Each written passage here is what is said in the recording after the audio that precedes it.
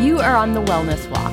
I'm your host, Delisa Richardson, and my goal is to empower you to step into your greatness by knocking down the mental, emotional, physical, and spiritual barriers that are holding you back. We're breaking chains and taking names on the path to healing on the Wellness Walk.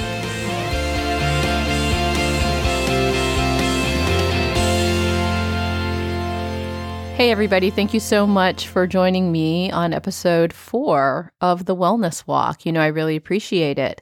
So picture this, you're sitting at a table and you've got your fork and your knife in your hand and there are delicious smells all over the house and you can hear laughter and chatter in the air, and all of a sudden the elder statesman of your family comes in with this gigantic, beautifully cooked bird and puts it on the table, and there's dressing or stuffing and vegetables and fruits and pies and all of the fixings at Thanksgiving, and everyone is holding hands and happy and laughing, and it's peaceful and there's joy in the valley.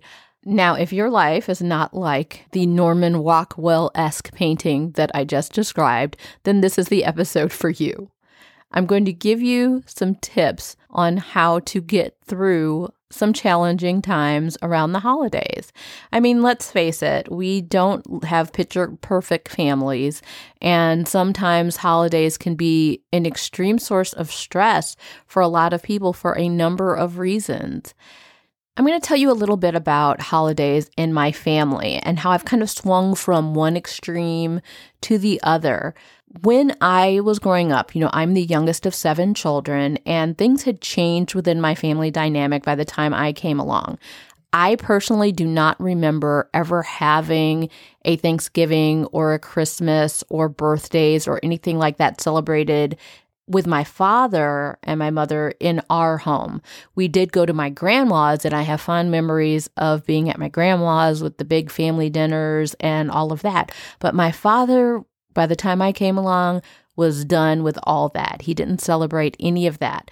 So when my parents divorced, my mom was really big into the holidays and making sure that everyone had the perfect holiday to the best of her ability. I mean, the full 9 with cooking and everything, and getting us the best presents that she could afford at that time, being a single mom of 7 children.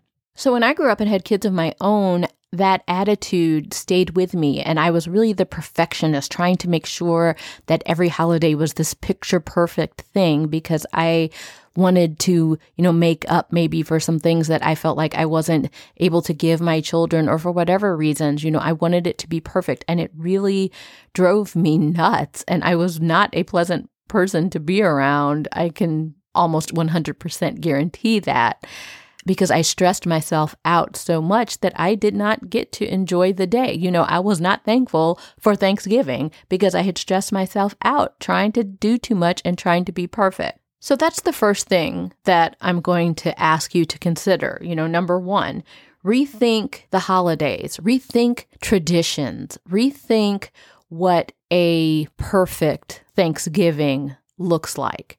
Think about what you're really trying to accomplish. What does the day really mean to you? Is it about, getting together with family and friends, or is it about putting on this huge display for people? Rethink your ways of cooking meals. If you are the person in the family that does all of the cooking, and you're prepping all week and you're cooking all day and you're slaving over the hot stove all day, and then you're just so beat that you don't even eat the dinner that you've prepared, that's not good. That's no good. So, hey, why don't you take a look at either asking people to bring a dish and participate? And I know that not everybody can cook, so do what you need to do. Get the dish cleared first. I perfectly understand that, being in the family that I came from. Some people, you just bring utensils. Okay, you're good.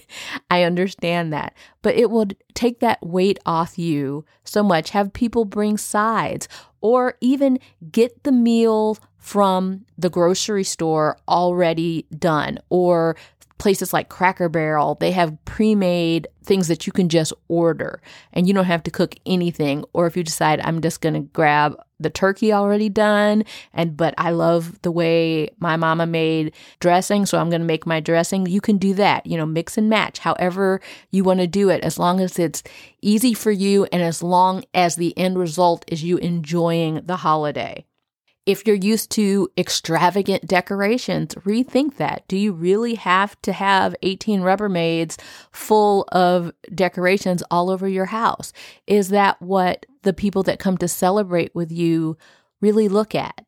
Do they come for your decorations or do they come to spend time with you? Maybe you can rethink that. There's no shame in Chinette, okay? And there's no shame in plastic plates, and there's no shame in plastic spoons, forks, and knives and utensils. That's all I'm saying. If you have to attend multiple celebrations, it might be time to ask to extend this beyond Thanksgiving. I remember when my kids were little, we were literally going to 3 different homes on Thanksgiving Day. And with my mom being about 28, 30 miles away, we would drive down there and then we would go to my in-laws and then maybe we go to see my husband's grandparents. And it was a lot. So as families got bigger, the decision was made to celebrate on different days with different sides of the family. And there's nothing wrong with that. If you find that you're running yourself ragged on Thanksgiving Thursday, you need to say, hey, pump the brakes. This is too much for me. It's too much for my kids. It's too much for my significant other.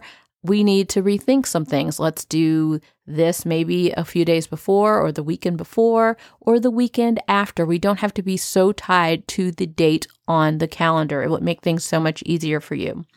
Number 2, refuse to deal with the toxic. If you have a situation where your family dynamic is a toxic one of the things you can do is to set boundaries. Say, I'm not playing with this mess. You set your boundaries, and only you can know what that looks like. But you set boundaries around what you're going to deal with.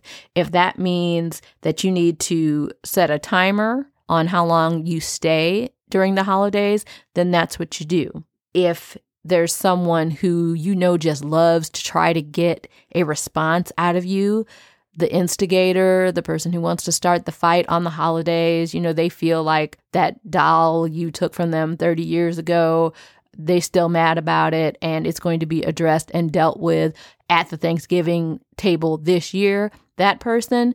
For that person, you have to break out the gray rock method. This is something that you do when you're dealing with a narcissist traditionally, but it basically means, like gray, you're very bland, you don't engage. You don't give them the fuel that they're looking for to ignite the flame and start the explosion during the holidays. You're just gray with it. Yep, yes, and you're not engaging. If that's what you have to do to get through that, then do it.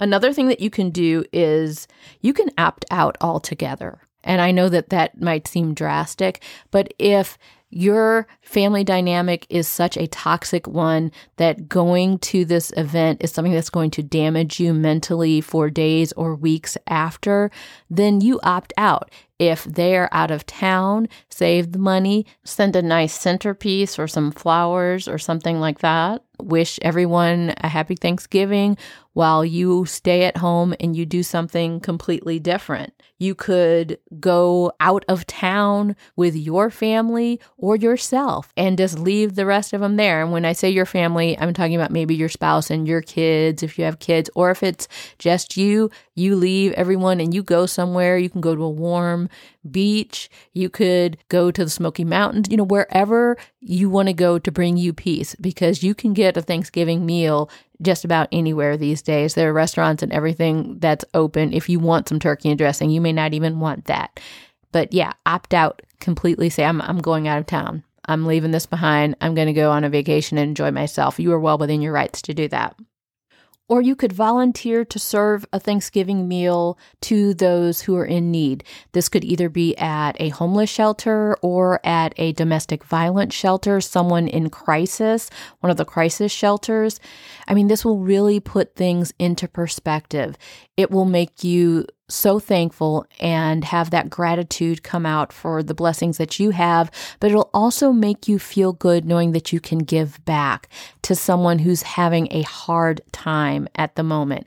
And you know what? Family doesn't just have to be biological. If you are spending your holiday in a place that maybe is not your hometown, so you can't get to your biological family, do the Friendsgiving thing. I love this. I know people that do this even inside the same town with their family. They do their Friendsgiving celebration and then they do their Thanksgiving celebration.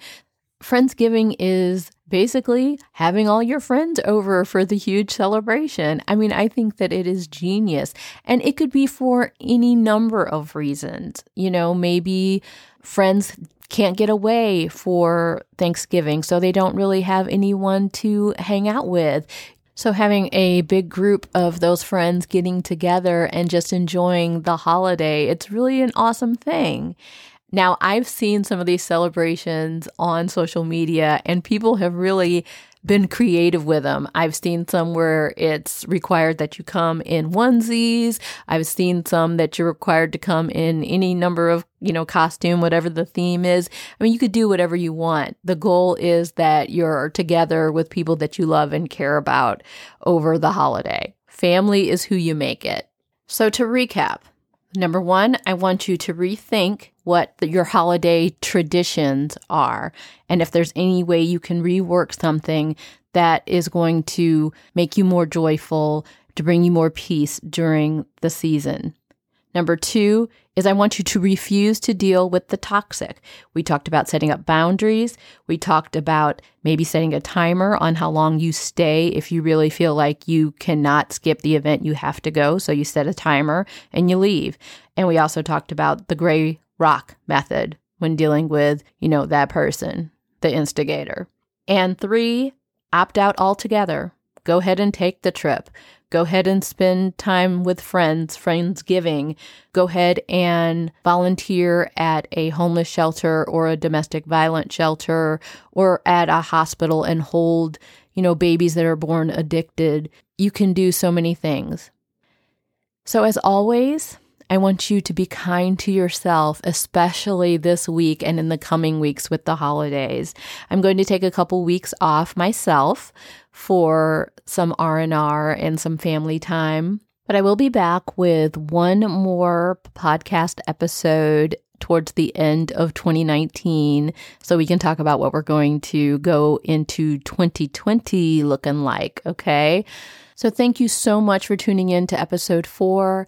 And as we go into the holiday season, I just want you to know that I wish you joy, happiness, peace, and all good things. And if you found that any of these nuggets of information that I gave out helped you this season, then please let me know. You know that I'm always interested in feedback. You can hit me up on Instagram or Facebook or Twitter at Delisa Richardson Wellness. Until next time, take care of yourself and stay on the path. Thanks for listening to The Wellness Walk. I truly appreciate you hanging out with me.